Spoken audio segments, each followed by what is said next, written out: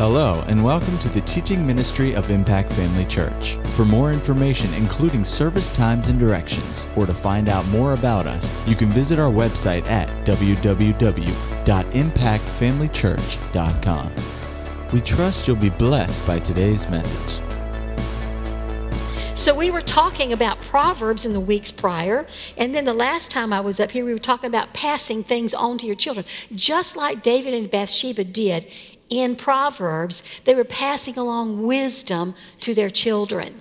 And so we talked the last time I was here about passing things on to your children. We talked about things like work ethic, responsibility, respect, self-control, generosity, ethics, finances, excellence, and those are all wonderful things. And, I want you to know that we talk about these kind of things for a lot of reasons, not because, we think that kids are so bad and parents aren't doing a good job, but we do this kind of thing, number one, to validate and acknowledge what you are doing. And number two, to encourage you in the doing of it. Parenting can be stressful. Nah. Yeah, it can. I remember the day that my children were grown and gone out of the house, and I suddenly thought one day, wow, there's that pressure that used to be there that just doesn't seem like it's there anymore. And we realized it's because my children are grown now.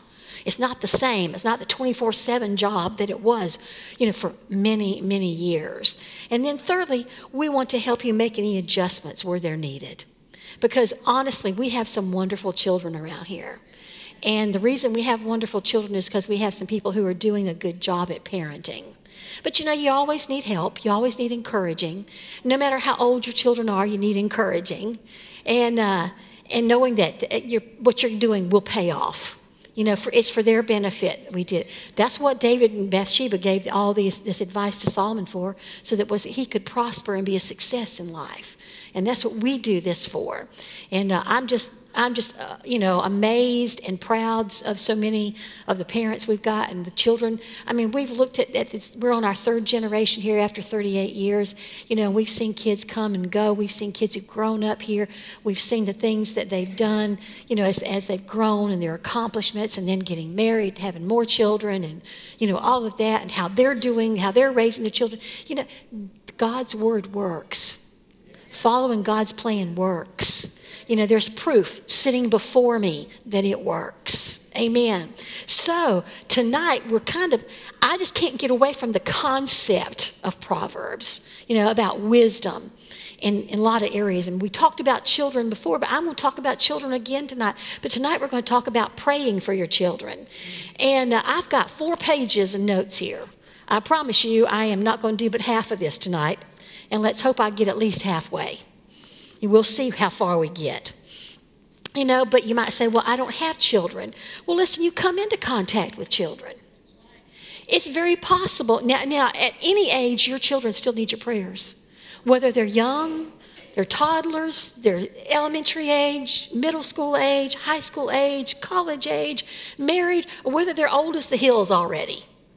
They still need your prayers. If you're still living, you're still a parent, and they still need your prayers, no matter what, but the prayers change. As they grow older, maybe the emphasis you put on one area or another becomes a little different.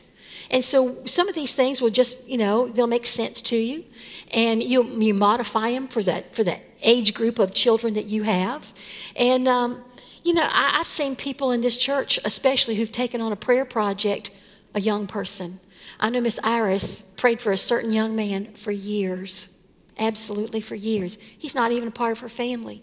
And yet God laid that young man on her heart, and she prayed for him diligently for a number of years. Many of you out there, God has laid children of this church, somebody, or maybe somebody, maybe you're in the school system. I know, Leslie and my daughter-in-law Amy are both working at the school, and God just has them, praying for certain children at certain times, about things. I mean, there's a lot of need in the world, not just for our children amongst us, but for children out there who don't have parents who know how to pray. that don't know anything about the Word of God. They need somebody to pray. They need somebody to stand in the gap for them so that they have a chance in life. If nobody ever prays, what chance do they stand? And you don't ever know, like in a school situation, maybe you only have contact with that child for one school year. You don't know what kind of an impact you might make in them for that 1 year. Just that 1 year. It could be even a shorter amount of time. But when God puts somebody on your heart, especially a child, pray for them. Let God just use you, because you don't know their circumstances always. Maybe you have an idea. Maybe you know it's not a good situation at home. But pray. And you might look at some child and feel like, I need to pray for them. And you think, well, they got a good home. You still don't know everything. You just be led by what's on the inside to pray. But we're going to be talking about this. And as the most important thing is you can do for your children is to pray for them. It's not, I'm going to give you 9 different categories, and I'm not here to say that these are all 9 that you should even, put on your list. But a list doesn't need to become just that, a list. It doesn't need to become a formula. Okay, I've checked off this, I've checked off this, I've checked off this. No. Here's some basic things to pray over your children. And you could pray them daily, or you could just be led each day of what things they need for today. What is it they need today, Lord? What's most important? Where can I focus my prayer today? And it doesn't happen just in the mornings as you send them out the door. It could happen during the day at any point, at any time. Suddenly you're just quickened by the Holy Ghost, to pray for them. But you need to pray the Word. You need to pray in the Spirit. And it all needs to be led by the Spirit. It doesn't need to become dry and, like I said, just a formula that we follow in praying for them. But something that really comes from our heart. They need what you have so much. It can be life and death. We're going to talk about some of these areas, and I see, some things that, over the years that we've done and that made a huge difference in an immediate manner, and some other things that made a difference in the long term. So, you just modify how you pray and what you pray to the stage of life that they're in, to the situations they find themselves in, to age they're in. Those are the things that you just do because you're led by the Spirit. So number 1, I kind of wanted to put these in what I considered the biggest order, of things. And number 1, you need to pray that they comprehend the love of God the Father. That they come to a complete and a full understanding of how much God loves them. Go with me to Ephesians, the 3rd chapter. Hallelujah. Now, you seem real quiet tonight. I don't know if you've been having a busy, tiring week or not, but this is important. And I want you to be alert. I want you to be receptive. I want you to be taking it in, because this is potentially life-saving to them. It's important. You can pray it as a mother, as a father, as a grandparent, as an aunt, as an uncle, as a relative, as a friend. You can pray it for these children. If God puts it on your heart, that's your child for that moment. Even if you're not related to them, even if you don't know them. If God says pray for them, that's your child. That's your responsibility for that moment. But anyway, here in Ephesians, let me find my glasses. This will make my life easier. I won't squint so much. Ephesians 3. Hallelujah. And we're going to verses 14. Let's see. It says, "For this cause I bow my knees unto the Father of our Lord Jesus Christ." Now, who better to pray to than somebody who's a father already?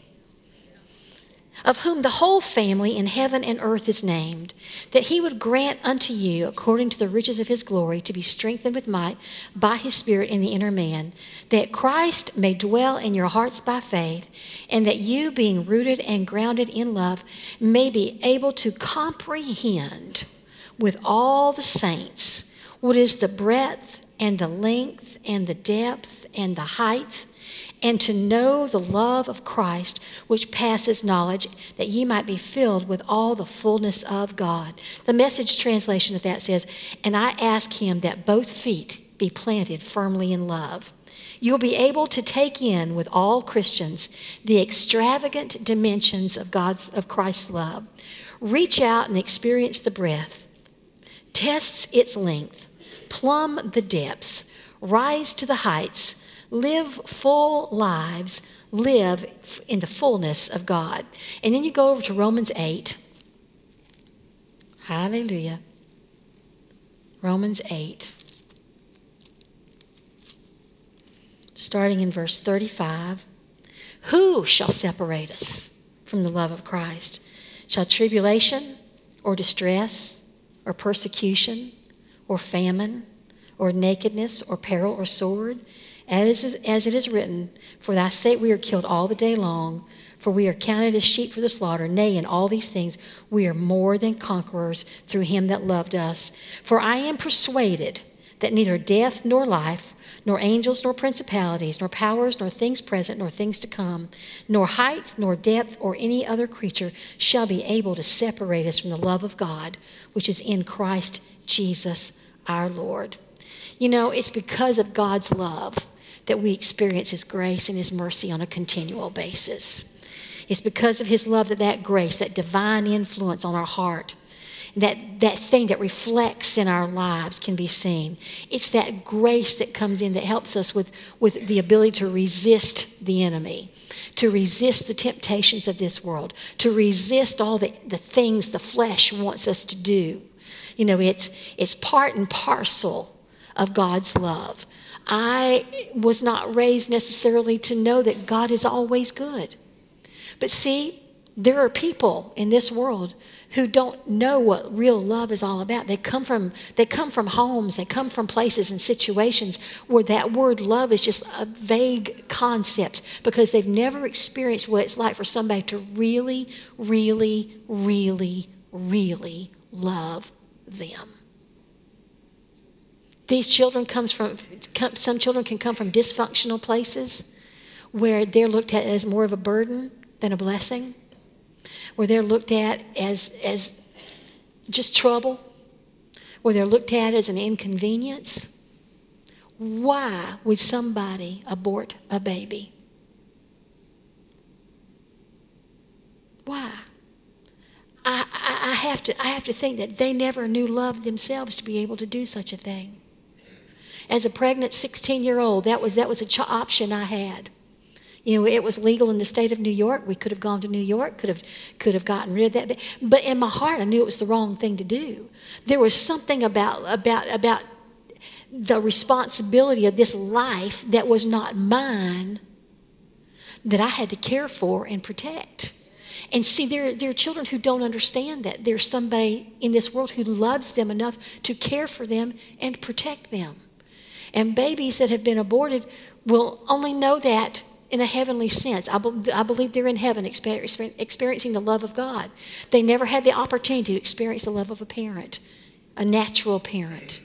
But what kind of person does that? I mean, you know, I realize that there are times when someone gets caught up in situations and circumstances that they're just overwhelmed and they make a decision, you know, that just later they regret so badly, you know, and thank God for his forgiving power that he can get them through that. You know, but then there are other people who just, you know, it's like some form of birth control. That I don't understand. Where is the love? Where is the love that you should have had as a child that would cause you to say, I got myself in this mess, I got myself in this predicament, but this child deserves to live? See, there are people out there who don't know that. But God's love is something that needs to be demonstrated to them every single day, something they need to be constantly assured of it. I've had people over the years say to me, it was hard for me to trust God because I'd never experienced the love of a parent. I'd never experienced what a father was really like. We need to make sure that we pray that our children always understand how much God loves them, what he's done for them, who they are, what belongs to them, what they can have just because they're a child of God. Hallelujah. They need to know that he's good. They need to know that he's good all the time. His goodness is a result of his love. His goodness is a result of what he's done for us. It's already been demonstrated when he sent Jesus. But we just need to make sure our children know that. And we need to pray that they have an understanding. The eyes of their understanding are being enlightened on a daily basis so that they know how much God loves them. Listen, I think if you and I always had a constant, ongoing revelation of how much God loves us, I think it would in some ways be so much easier to resist the things that we do that we shouldn't do. Because my Father loves me so much, he wouldn't want me to do that. He loves me so much, I don't want him to feel like he's wasted his love on me with the behavior I'm exhibiting. God's going to love us in spite of it. But sometimes I think if we really understood how much he loves us on a continual basis, it would help keep our feet on the right path a lot of times. It would help keep our hearts in the right place at times. It would help keep our actions at the right place. In Psalms 84:11 it says, "No good thing will he withhold from them that walk uprightly." No good thing. In James 1:7, this is such a great verse. Just go over there with me. James 1. Hallelujah. And when people understand this, they begin to understand where things that aren't good come from. It says in verse 17 of chapter 1, James, "Every good gift and every perfect gift is from above and comes down from the Father of lights, with whom there is no variableness, no shadow of turning." God is a good God. And they need to know that. They need to be assured of and established in this.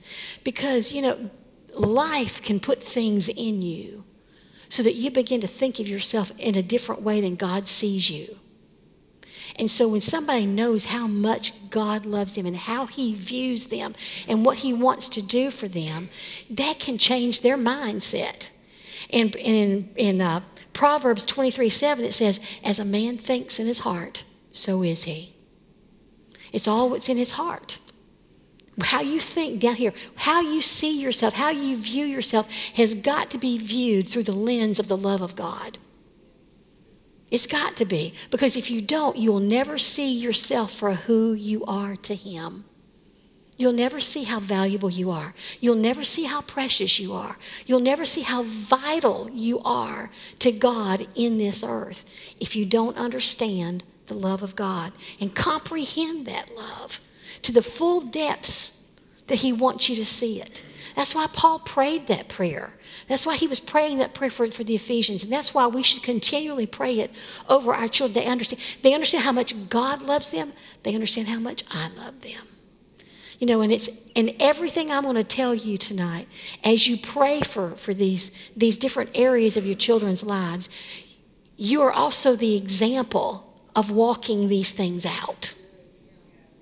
You have to, somebody told me one time that the best way to train another person, is called tell, show, and do. You tell them about it, you show it to them, and then you do it. You have them do something, and so they can experience that. And I think that's the same thing that children need today. They need to be told about the love of God. They need to have the love of God demonstrated to them. That's all on our end. That's all on our end. I know it's frustrating sometimes. And, I used to think, years ago when our kids were all younger and Melanie had 4 kids, and I thought, please, God, tell me she yells at her kids ever so often, please. Please. She looks like she's got so much patience, and I don't have any today. Please tell me that there's light. I can live up to this standard. But I found out, she yells at them too. It's okay. So that we have our moments. But you always go back and you just, make sure your kids know you love, even when you're frustrated with them, even when you're disappointed in them, even when you get angry, you have to go back and you have to apologize. When you've demonstrated something in front of them that you shouldn't have, you go back and you make it good. That's just life. As parents, you kind of give yourself, don't be so hard on yourselves, but yet expect a lot of yourself. There's no reason to set the standard low, set the standard high. What's good is a low standard if you meet it and go, oh, okay, I did that. What's good is that? Set the standard high. Aim for the moon. Shoot for the moon. My goodness, there are no perfect parents. Nowhere. I don't think. I don't know. I remember Connie Dunn telling me one time when her parents were alive that she'd never heard them have an argument. And I'm going, oh my word. Lord, what an example. I don't know. Now, I don't know of anybody else that I can say that I've ever had that comment made. In all my years, I don't think I've ever heard except the Beckerings. And they were sweet people. They really were. I'm thinking, well, probably they had their moments, but they did it in private. I don't know, Connie. You can tell me if you know anything about that or not. But they were wonderful people. But we need to know that we're going to make mistakes as parents. But fortunately, with all the mistakes that we make as parents, when our children are grown, they still love us. They still love us. They still think we're good. They still think we're wonderful. They still think that we did, that we were the great parents, that kind of stuff. And you think, I remember a whole lot of times I wasn't so great. But thank God the memory is wiped out, it looks like. Amen. Number 2, I want you to pray for your children so that they maintain a tender heart toward the things of God. What do I mean by that? A tender heart, a teachable heart, a heart that's quick to repent, a heart that's quick to receive instruction, a heart that's quick to receive correction, a heart that's quick to receive rebuke if necessary, a heart that maintains an appreciation and a love for the things of God, not take it for granted. Growing up as a teenager, I was raised in church. And the church was the first place my parents took me after I was born. And I was in church all the time. And especially being raised in a pastor's home, you were at church all the time. For us, church was Sunday morning, Sunday night, Wednesday night, Friday night. And when you had revivals, they were 2 and 3 weeks long at a time, and you didn't take Saturday night off. So I was in church constantly, all the time. But as a teenager, I got hard-hearted. I got cold to the things of God because I took things for granted. Now, there's another side to that. I didn't see the victory that people talked about in people's lives. It wasn't demonstrated. Our family looks like they were just as bad off financially as everybody else's. Our family was just as sick as everybody else's out there in the world. And to me, it didn't seem like you're talking about God, but it doesn't seem like it makes any difference. I don't know what the big deal is. Got hard-hearted. Do you know people can sit in church and get hard-hearted? Just get cold to the things of God. We've known of kids who've grown up in the same churches that we grew up in, where the Spirit of God moved and the power of God was in demonstration, that just after a while thought it was just so much nothing. Just cold and hard to the things that God wanted to do in them. So their heart was not tender. For someone to keep a tender heart, just like David, the Bible says he was a man after God's own heart. Well, what does that mean? We kind of look at that as that he was constantly in pursuit of God, that God just loved him and he loved God. But I think there was more to it than that. He loved God to the extent that when confronted with his wrong, he was quick to say, "Forgive me, Lord. Forgive me, Lord. Forgive me." And then to do what it took to correct a situation. And that's what we need to do. We need to be so tender-hearted and teach our children to be tender-hearted. Children come in all forms, all sizes, all variations, of everything, all personalities. And the thing that I see mostly in each child is that you need to get a hold of their heart. When you're disciplining them, you need their heart. You need to find out what gets to their heart. For some, it might be a spanking. For some, it might be just a word of rebuke. I mean, when Mia was a baby, you just get on to her, Papa get on to her, and she was just dissolve into tears. I'm not sure it's quite that way today, but yeah, it probably is. Her Papa is, the light. And so for some children, just a simple word of, correction will just melt their hearts. Some, they've got that stubbornness, and it takes a little more to get through to them. And you got to get to another level to get through to that heart, and sometimes it takes some real hands-on experience there. But whatever it takes, you need to find out what it takes. Prayer, number one, and then action on your part, number two. Because you need to make sure that heart stays tender as they're growing up. If it stays tender toward you as they grow up, it'll stay tender toward the things of God. There comes a day when we take our hands off our children as far as telling them what to do and orchestrating and ordering their lives. And God has to take over. They have to be ready to let Him take that dominion in their lives. And they won't if they're not tender-hearted. They will decide to do it their own way. They'll decide to ignore the instruction that they've seen over the years, the instruction that they've heard. They'll decide they can ignore the voice of the Spirit that's on the inside of them. But, we need to make sure that at every stage of their lives, we pray that they stay tenderhearted and do whatever we can in the natural realm to ensure that tenderness is still there. Harshness will harden hearts. You can let bitterness creep into your heart. Envy, you can let come into your heart. That's not tender-hearted. You go over to the book of Mark, and of course there's companion scriptures in Matthew and in Luke. The parable of the sower talks about the different places that the word is sown. Word is sown on the wayside and in stony ground and among the thorns. And then there's good ground. See, it's all about the condition of the heart. It's more important than you know.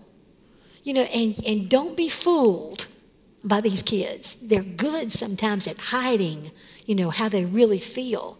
And there are times when I believe God can get a hold of you as a parent when that child's having a heart issue and can begin to tell you, you need to pray right along here. You need to spend some time in prayer about this situation.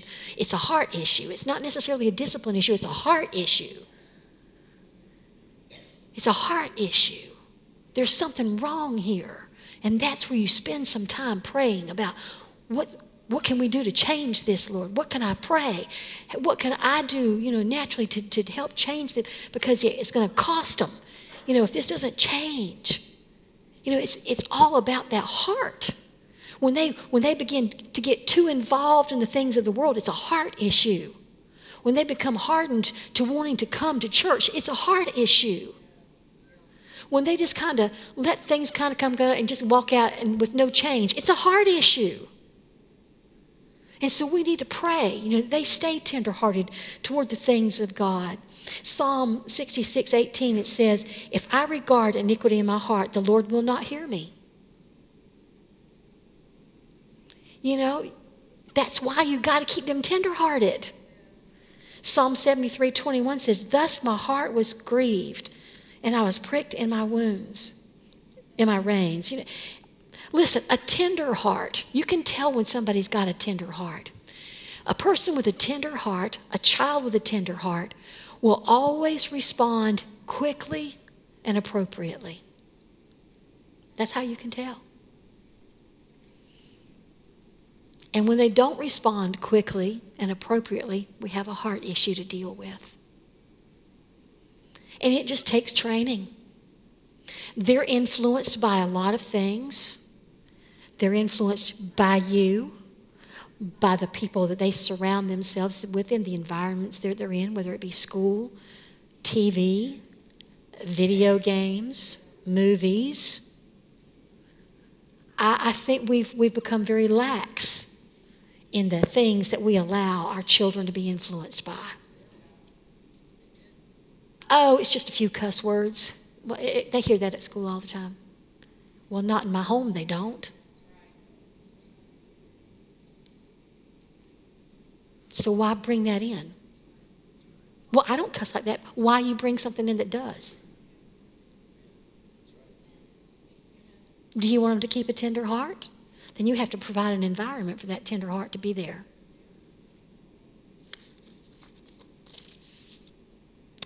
That last verse I read, thus my heart was grieved and I was pricked in my reins. Another translation, the NAB, says it like this: because my heart was embittered and my soul was pierced, I was stupid and understood not. That's why I love my 26 translations. You can find some great versions of this.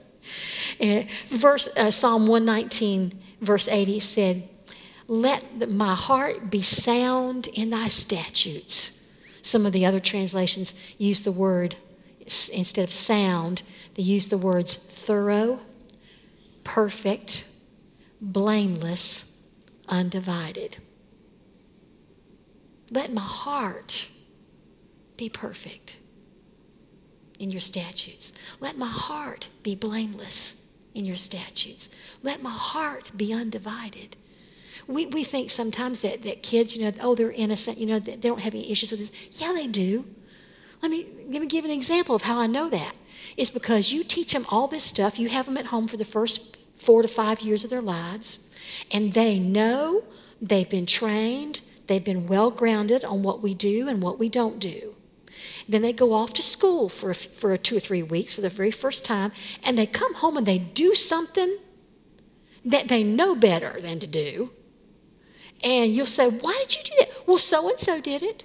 We have now become divided. We have a heart that's now divided. They see what they do at home, but they see what's out there. And so then we have to pull the reins in, and go, no, we're going to do this. I remember telling my children as teenagers, well, so-and-so did it. I said, I'm not their mother. I'm not their mother. My boys one time made a statement to me, said, well, Dad doesn't have to do that. And I said, I didn't raise him. I thought I'd just get that one in, just because I wanted to. I made them do something. Well, Dad doesn't have to do that. Well, I didn't raise him. If I'd raised him, he'd be doing it too.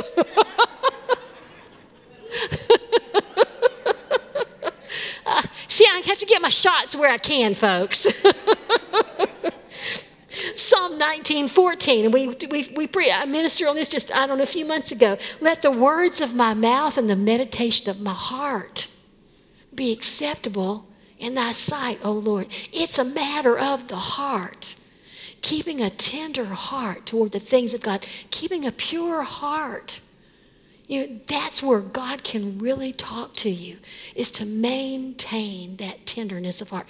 And honestly, as adults for ourselves, we need to be careful that we maintain a tender heart as well. I'll just go on from there. And nextly, we're going to go to a big subject about praying for wisdom, which I should have done before I made that last statement. He's shaking his head. That's okay. Because we know from our study of Proverbs that wisdom is an essential, foundational thing. Wisdom is used to correct, to discipline, to instruct, to help, to guide. Wisdom affects every area of our lives. Wisdom, Paul prayed it in Ephesians again, that we'd have wisdom and revelation and the knowledge of him. It's not just our spiritual lives, but it's our natural lives, our everyday lives. There's as much practicality here as there is spirituality here, when we're talking about wisdom.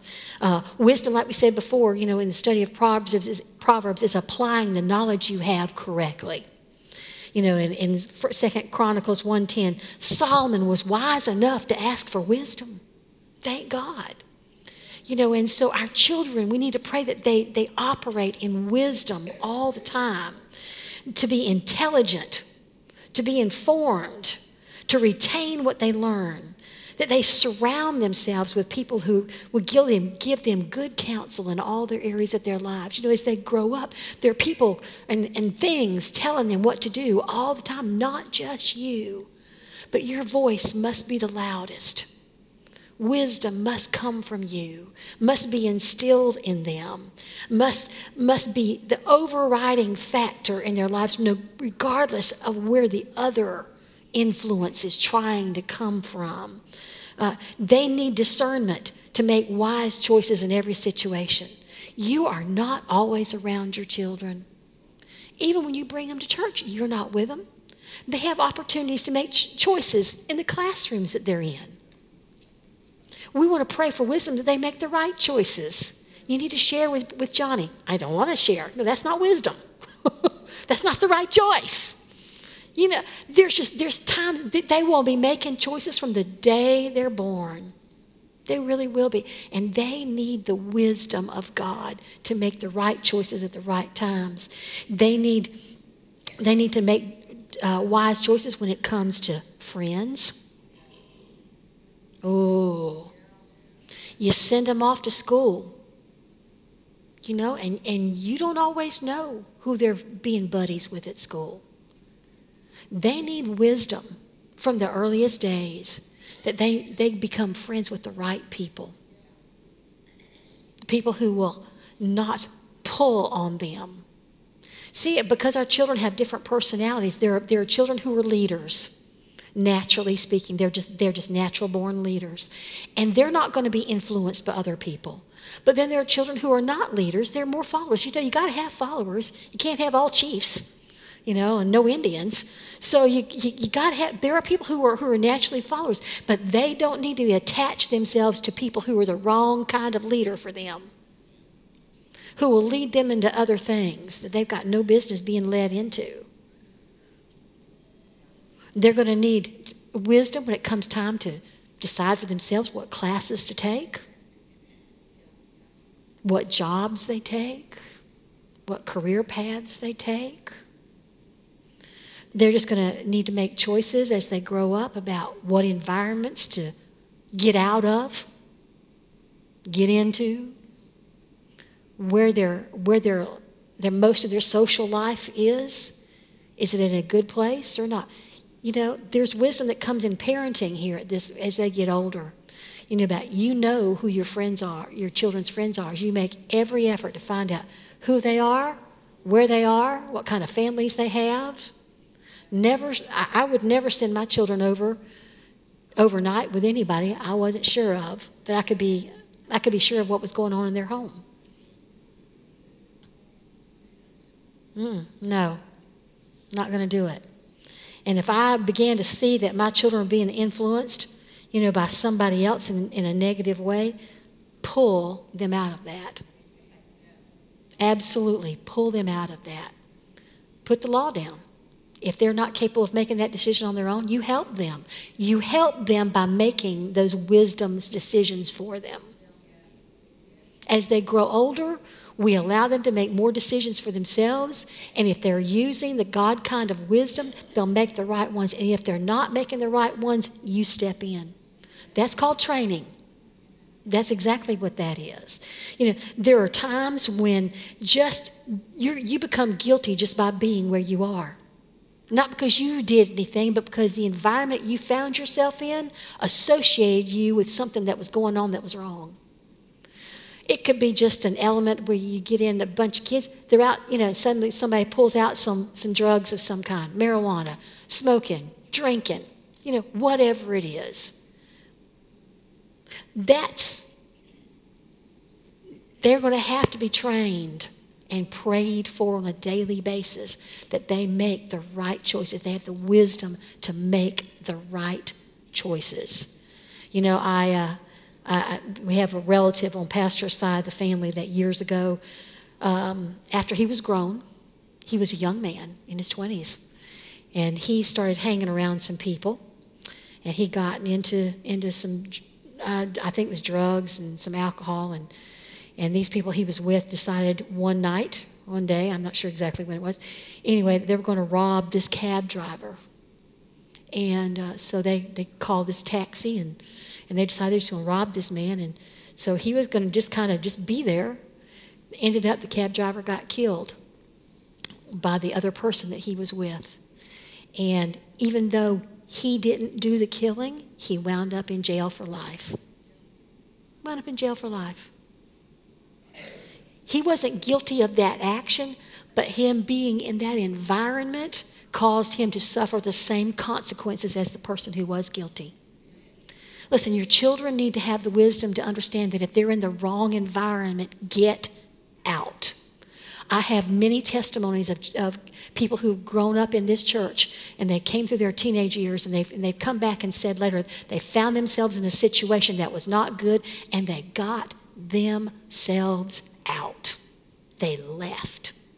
They found another way home. They called home. Whatever it took, they left. And I'm going, thank you, Jesus. That is the kind of wisdom that we need to pray that our children have every single day.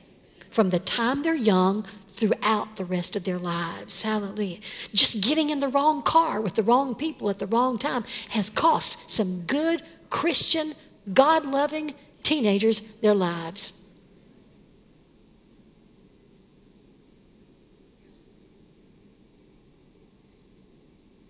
Yeah. Somebody who's been drinking has no business driving. You don't have any business hanging around somebody who is drinking and driving.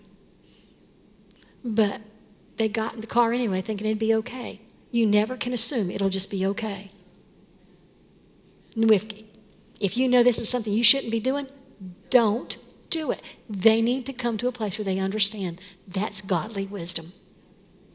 That's godly wisdom. If I have to call mama and call daddy and admit that I'm with a bunch of people, who were not doing what they should have been doing, I'll do it anyway. I'll get in trouble, but I'll do it anyway because it might save my life. Don't assume. We're going to talk about protection here in a minute. But they need to have wisdom in the things that they say. Not just the things they do, but the things they say. Proverbs 10:4 says, a wholesome tongue is a tree of life. Teach them early to have wisdom about what they say to people and about people. Their tongue needs to be a wholesome tree of life. The Bible over in the New Testament talks about how our conversation should be, somebody help me, seasoned with salt, and it should minister grace to the hearers. Listen, we need to be a better example of that maybe to our children sometimes. That make sure that the words they hear us say minister grace to the hearers. Amen. Proverbs 10:11 says, the mouth of the righteous is a well of life. Proverbs 10:20 says, the tongue of the just is as choice silver. Proverbs 16:23 says, the heart of the wise teaches his mouth and adds learning to his lips. The wise man teaches his mouth. Your mouth wants to do a lot of things real quickly if you're not careful. One of the most valuable pieces of wisdom you can teach a child about what comes out of their mouth is stop and think about what you're about to say before you say it. You can't pull those words back in. You can't retrieve them. Once they're out there, they're out there. One of the best pieces of wisdom I ever gave anybody who was about to get married was know when to say something and know when to not say something. The when not to say something is probably more important than when to say something. Sometimes it's just best to leave it unsaid. If it wasn't minister grace, leave it unsaid. Hallelujah. There's so many areas of wisdom. And again, let me just remind you that when you're praying along these lines, let the Holy Ghost lead you in specifics. Maybe they need wisdom for today. Well, what wisdom do they need today, Lord? How do I pray for wisdom in their life today? How will the lack of it affect them? I mean, what kind of things can they put wisdom to work in today? Just be led by that. Number 4, pray for protection over your children. Oh, my heavens, we live in a dangerous time. When we were growing up, your kids would get up in the mornings, run out the door in the summertime. You wouldn't see them until lunch or maybe even supper time. They'd come running by through at lunch, grab a sandwich, and off they'd go again. And you'd have to be out there at 5 o'clock going, Steve, Greg, where are you? Come home. It's time to eat. I had no worries about where they were. Had no worries about whether something had happened to them. And that was when my kids were that age. When we were that age, we just ran loose all the time. You didn't know where you'd find us. Pastor was in Jacksonville, and he could be far away. Especially once he got a bicycle, his mom didn't know where he was, but she wasn't concerned about him. She knew he knew to come home at a certain time. He'd be back. Until the one day somebody came by the house and said, "Miss Anderson, is that one okay?" And she's going, "Well, yeah, I guess he is. I haven't seen him since this morning." "Well, I was just wondering if that snake bit him this afternoon." She was out there hollering real quick. And when he came home, it was just a little black snake or water, something. And he's going, "I'm fine." And she goes, "You're just going to sit right here the rest of the afternoon." He was so mad with that friend.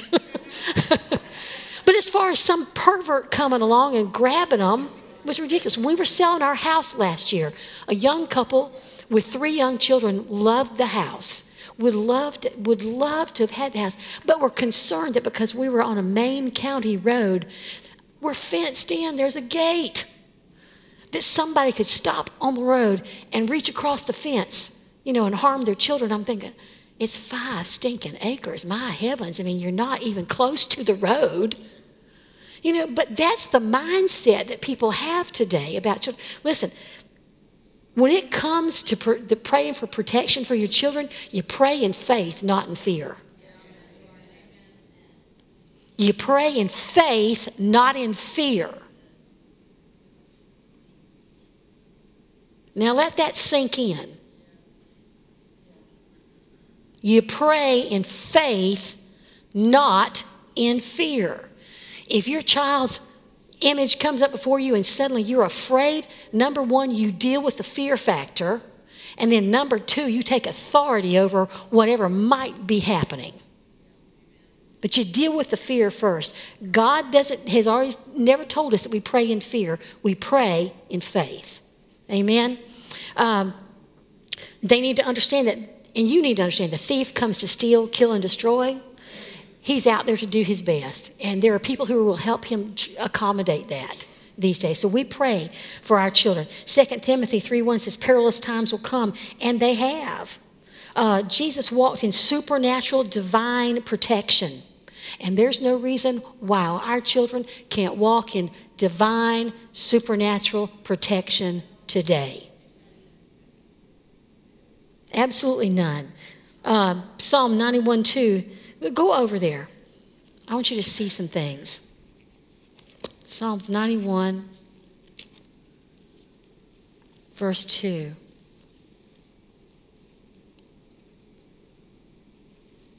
"I will say of the Lord, He is my refuge and my fortress, my God, in Him will I trust." As a parent, you need to say, "I will say of the Lord, He is my children's refuge and my children's fortress. In Him will I trust." Going on in verse 3. "Surely He will deliver thee from the snare of the fowler, from the noisome pestilence. He shall cover thee with His feathers, and under His wings shall you trust. His truth shall be thy shield and buckler. Thou shalt not be afraid for the terror by night, nor for the arrow that flies by day, nor for the pestilence that walks in darkness, nor for the destruction that wastes at noonday." This right here, verse 3, the snare of the fowler, you need to be praying that the enemy is unable to trap your children in any situation. Unable to trap them. Verse 3 again, it talks about perilous pestilence. There's where you pray protection in there for their health and their well-being. Verse 5, the terror by night, the fear of anything that comes in the night. Do not instill fear in your children when you put them to bed at night. Sometimes, is when they're little, you want to go in and be able to check them. You need to leave a night light on. But the night light is for convenience, not from fear. Do you understand? I leave a night light on so I can make my way to the bathroom in the middle of the night and not stump my toe. It's a convenience. It has nothing to do with whether there's a boogeyman under the bed. Furthermore, you don't need to let anybody talk to your kids about there being a boogeyman under the bed or on the door or behind the curtains. And you don't need to be letting them watch those stupid, scary movies. People open the door for that nonsense when they allow their children to watch those kind of things. The enemy comes in and gets a foothold in there. Don't help the devil do his job. Keep him from doing his job. Hallelujah. Then in verse 5 it also says the arrows by day. That is something or someone during their day that would cause them harm. It could be a bully at school. It could be someone influencing them to do wrong. It could be a teacher giving them a hard time. It could be something that happens on field trips. You know, your child leaves the school. You need to pray for their protection that day. A school is a pretty contained place, but when you take kids out on a field trip, there are things that have happened. You just pray. Again, not in fear, in faith. Stay-overs. No matter how much you think you know somebody, pray over them before they go. We have blended family situations today, unfortunately. But as a parent of a child, when they go to that non-custodial parent's home, you don't know what they might encounter. There are a few situations I know of, have heard of, been amazed at, where people have divorced and they're wonderful. They've put their children's welfare on the top burner. That's their most important thing. That's great. It's not always that way. There are times, when you have situations where there's parents, of children, and they have to bounce back and forth between houses. You as a praying parent need to pray that while they're away from you, that they're not influenced by anything unwholesome, that they're protected from people who would harm them in any way, that they're not influenced badly to go a different direction than what you're instilling in them.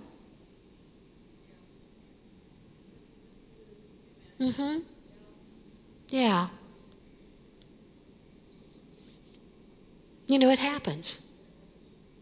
But you can take authority over that, and you can pray. You can pray. Be led. Verse 6, it talks about the pestilence that walks in darkness.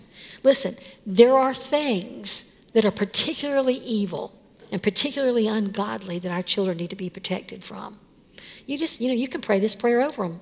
You take like I said earlier, you take the word, you pray the word over them. You pray in the Spirit over them, and you're led in the specifics then. Then it said destruction at noonday in verse 6. That's accidents of any kind. Years ago, Pastor we had just gotten a new truck, and Pastor had let Greg take it and go to Gainesville, and just for a couple of days before that, he just had him on his heart, praying for him for his protection, and he had an accident that day, and the truck was really damaged quite a lot, but glass shattered and stuff. There was not one scratch on him. Not one scratch. Not one scratch. I heard somebody tell me a story years ago about how they woke up in the middle of the night and they'd had this dream that their son, who was riding a motorcycle at the time, that he had been killed. And they just went, oh no. They didn't pray. Several days later, that happened. Don't you think God was trying to warn them? Not of what was to come, but what they could do to prevent it.